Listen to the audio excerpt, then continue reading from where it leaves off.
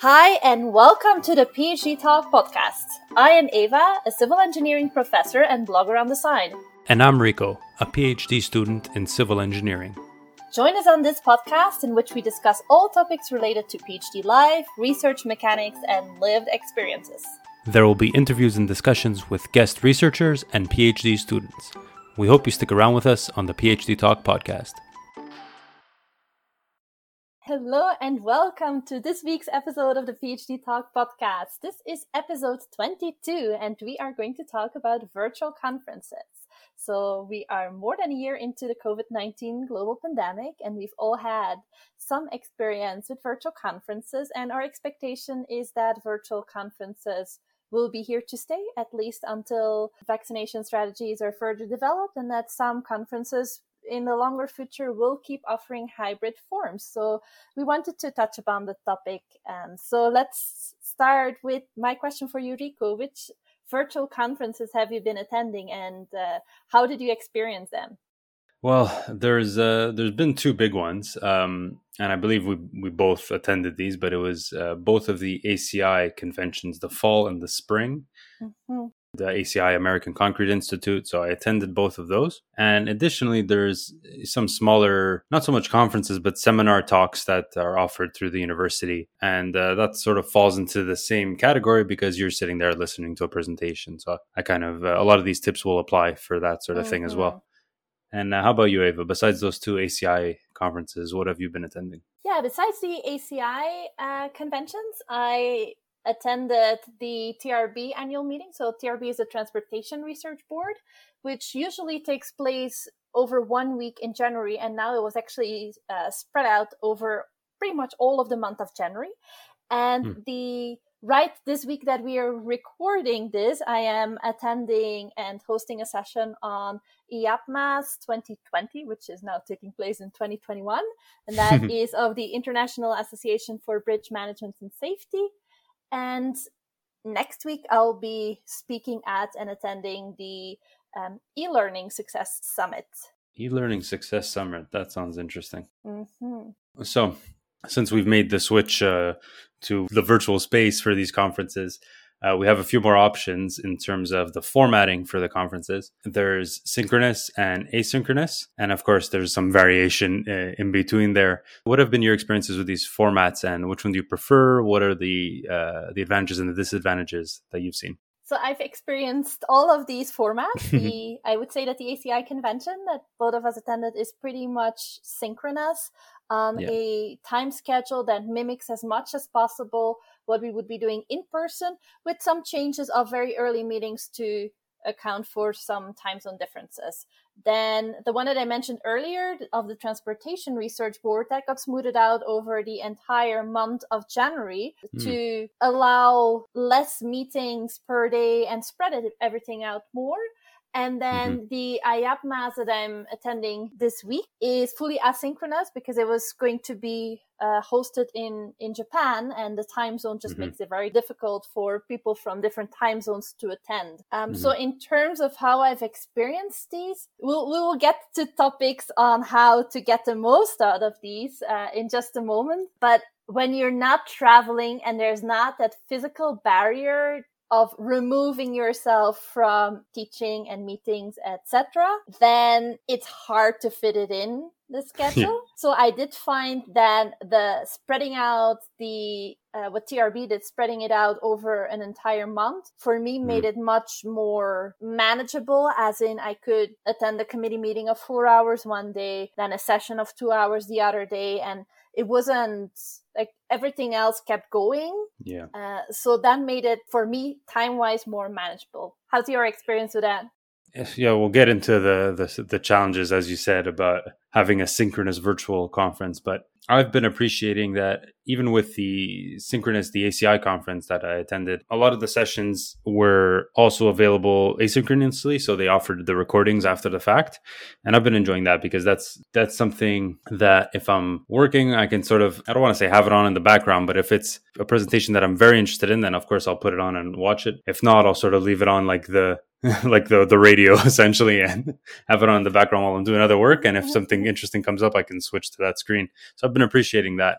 So that's a good segue into sort of our tips for attending these virtual conferences. And so, as you said, Eva, it's tough to schedule them, right? Because we're at home, we're working, and we're sitting at the same seat we sit at every day. So, have you noticed any difficulties? And what's your advice? How have you been handling these conferences? Yeah, I think the one that I already mentioned is with regard to making the time for attending the conference. And one major tip there, both for you attendee of a conference as well as conference organizers, would be to have a very clear schedule so that you in advance can book those time slots in your calendar and have that time set aside to either watch pre-recorded presentations or have the time to post comments on a presentation, etc. Because if you're trying to just add it on top of all the rest, it's hard. That's my main struggle with it. And it also is a function of the format of the conference itself, because with TRB, we know really in advance that they were going to do it like this. And then they had communicated very well which days the committee meetings would be and which days the sessions would be. And that really helped me just free up that time and make sure I could attend. Whereas other conferences may have waited a longer time as well because of these large uncertainties and how they would do things. And the closer you get to the date, at least for me, the fuller my agenda and the harder it becomes to free up that time there. So yeah, that's one of my main takeaways there. How have you been looking at this? Well, I agree with what you said. I think for me, what I've noticed is that when you travel for a conference, right, like you don't get to do your other tasks, right? You're there, you're at the conference, that's your schedule's blocked out. But when there's conferences or when there's sessions throughout the day and you're seated at home, I don't make it a priority. The conference becomes an afterthought. Whereas what you said about spreading it out, it's easier to schedule a 1 hour session and say, okay, I won't schedule any other meetings during that time. So I really like how as you said, TRB handled that. Of course, I didn't attend that conference, but comparing that to my experience with ACI. And so I think what I've noticed is that in order to make the most of this conference, you really have to make it a priority. And so for me, that means being proactive about scheduling my other tasks. If somebody asks you, hey, are you available on Tuesday? Normally I would say, yeah, I'm available sometime in the morning. I would have to be proactive with these conferences and say, no, there's a session at 9 a.m. And so I can't schedule anything around that. And that means something that you suggested, Eva, was, really taking a look at the program and understanding which sessions do I want to be at. And for myself as well, if you have 4 or 5 sessions throughout the day, I've taken to setting myself like phone reminders for these sessions. So, if there's something at 10 o'clock, I'll have my alarm at 9:55 so I could switch over, because or else I'll get caught up in something and completely forget about it. And also I'll just mention something that I didn't do this, and I thought about it only after the fact, but I think potentially setting yourself up in a different area of your home or your condo, your apartment, in order to prepare for these conferences, I think is probably a good idea. So if for those of us with laptops, take your laptop and go sit at the dining room table, for example, or at the kitchen table. I think that's probably a good idea in order to get yourself into a different zone and, make it less likely that you'll get distracted by other types of work. It's an interesting change of pace. That's one of the benefits of these conferences. And so take advantage of that, set yourself up somewhere else. Or if you have a standing desk, like put it into the configuration that you don't normally have it in, whatever. Yeah, actually, as a side thought to that, I have been attending some sessions while connecting from my phone, where I'm just mostly want to listen and at the same time go for a walk, so I can just concentrate on the audio. So that's for scheduling and actually getting yourself to the conference. How about your engagement? How are you finding the experience of engaging virtually? Yeah, engaging virtually is a big topic. And for the listeners, we were chatting a bit before as well on how to teach online, because that's another issue with how to engage with people through online modes of reaching people. And I think there's 2 topics related to this. And one is for the presenters, how to give an engaging presentation that actually makes that somebody who's been on Zoom for I don't know how many hours through this pandemic actually follows what you're presenting. And the second part is for you as an attendee. It's super tempting to go reply emails while listening, etc. So there's a way as well to make sure you have enough space in your mind and concentration to really get out of the presentation or meeting, what do you need to get out of it? Well, first of all, I guess my question for you, Eva, and I'm curious to know the answer for this, is do you take notes when you're listening to a presentation?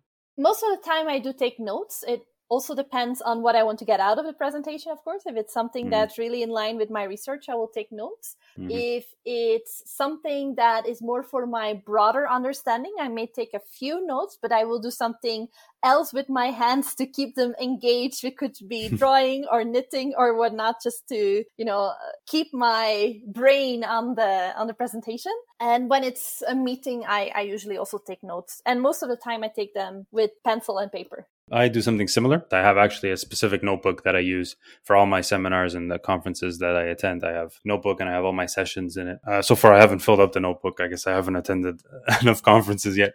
And I do it for all seminars, even ones that are sort of general interest, maybe outside of my field. I've been doing that because, especially as a PhD student, I'm sort of new to all this. So even in a presentation that's completely outside of the scope of my research, there's tidbits and little practices and, best practices and what program this person uses, et cetera, et cetera. So I would like to keep a record of that. And I find just the act of writing it down puts it in my head better.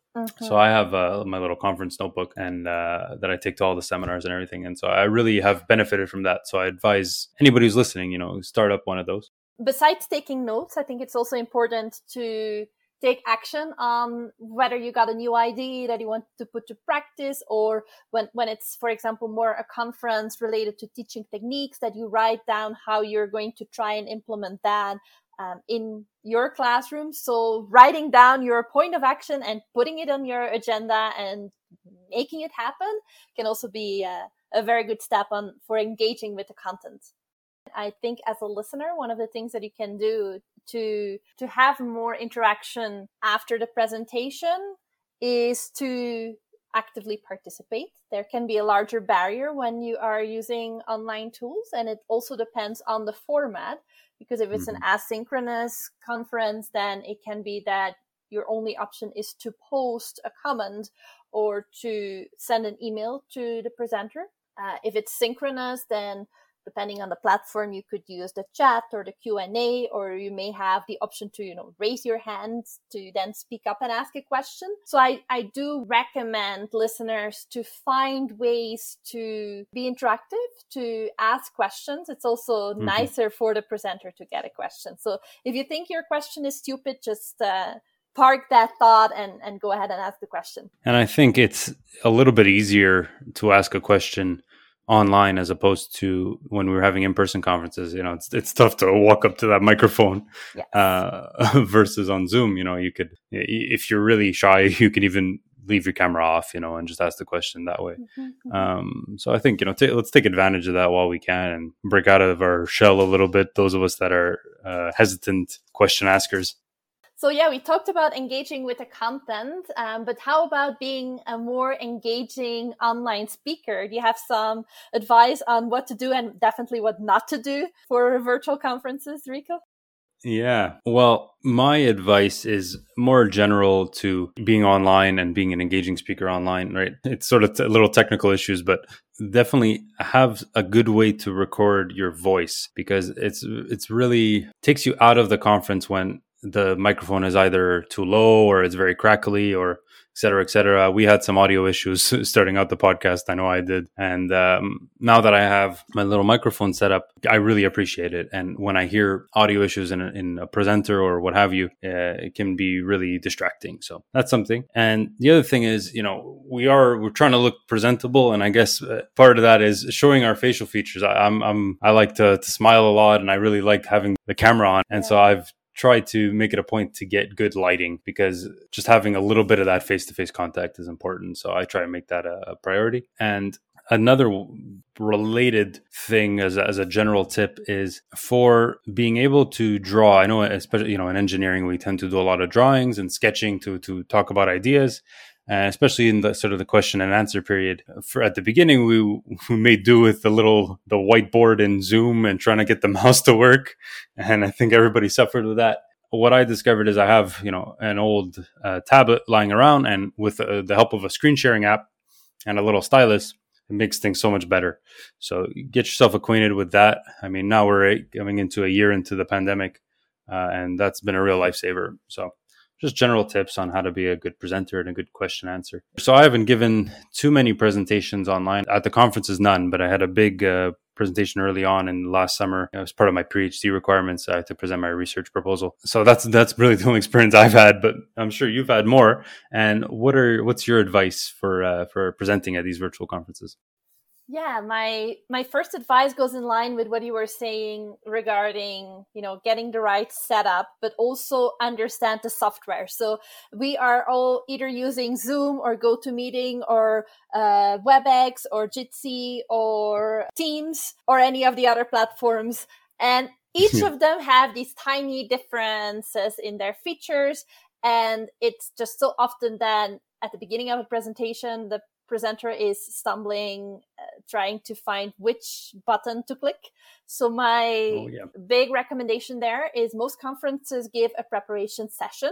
And even though you think I've been video conferencing for this entire year, I've had more Zoom than I can digest.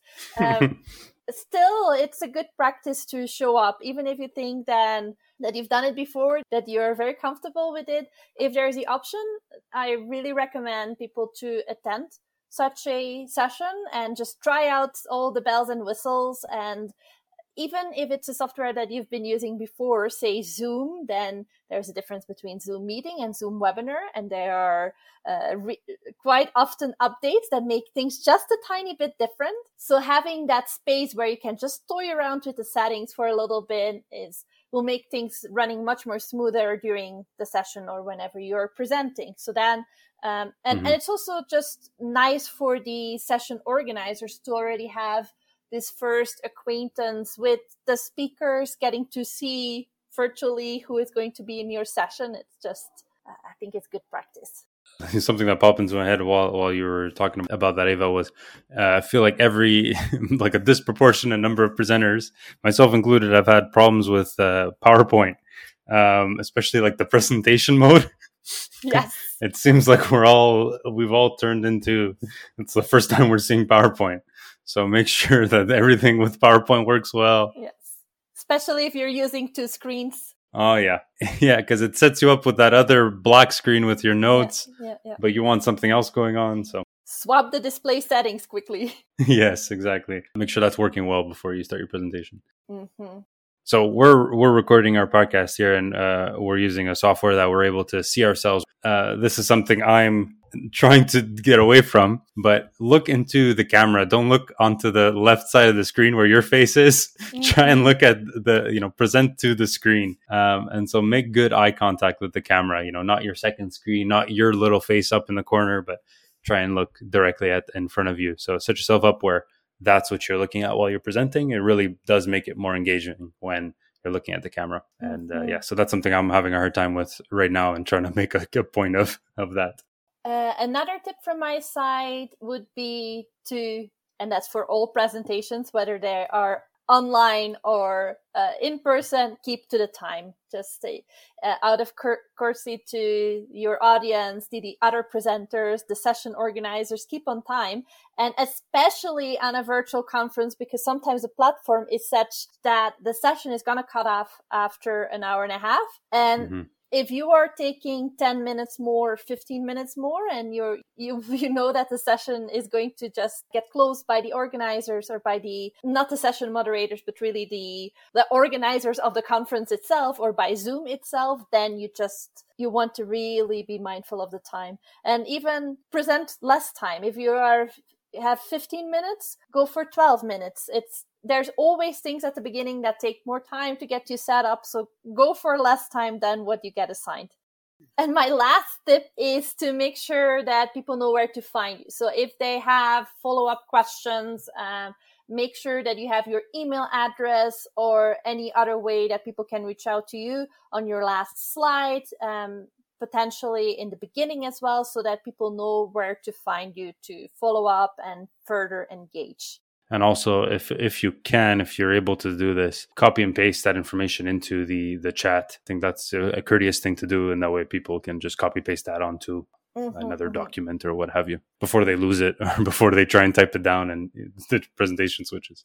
Any other thoughts that came up while discussing things that you want to take into the future, or the future of conferences at all? I think now that we've been reminiscing about conferences, I miss going to actual conferences. I mean, the virtual conferences are obviously not the same. We're making the best of what we have, but I'm looking forward to some actual conferences and talking to people, and going to see another city potentially and that sort of thing. So looking forward to that, and we'll see you when that's possible. And what's your prediction, best guess, when we will be back to in-person conferences? So I don't know. I think probably fall. I think the ACI is talking about being back in the fall in person, unless I'm mistaken with that. So I think probably the fall conferences are going to be in person, probably some combined mixed mode in person online thing. I think that's probably the best bet because, depending where we are, everybody's getting their vaccines at different times, depending on the country. And how about you, Eva? Do you have some inside knowledge? When do you think? Well, I just see the other day that the airline industry is betting more on 2023 for restarting travel. 2023?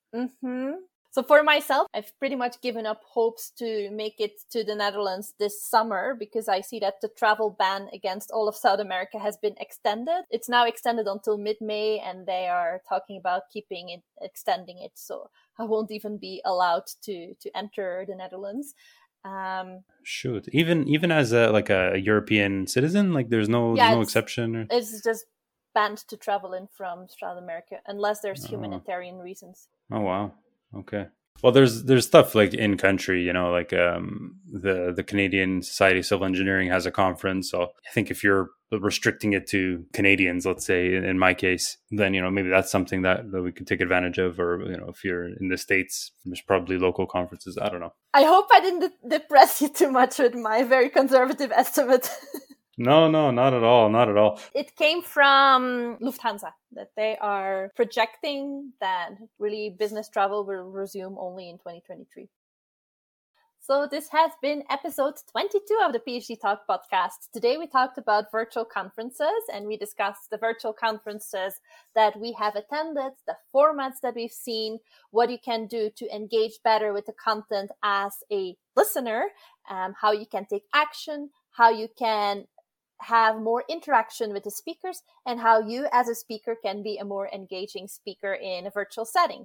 So I hope you enjoyed today's episode, and we will be back next week with more on PhD Live and research mechanics.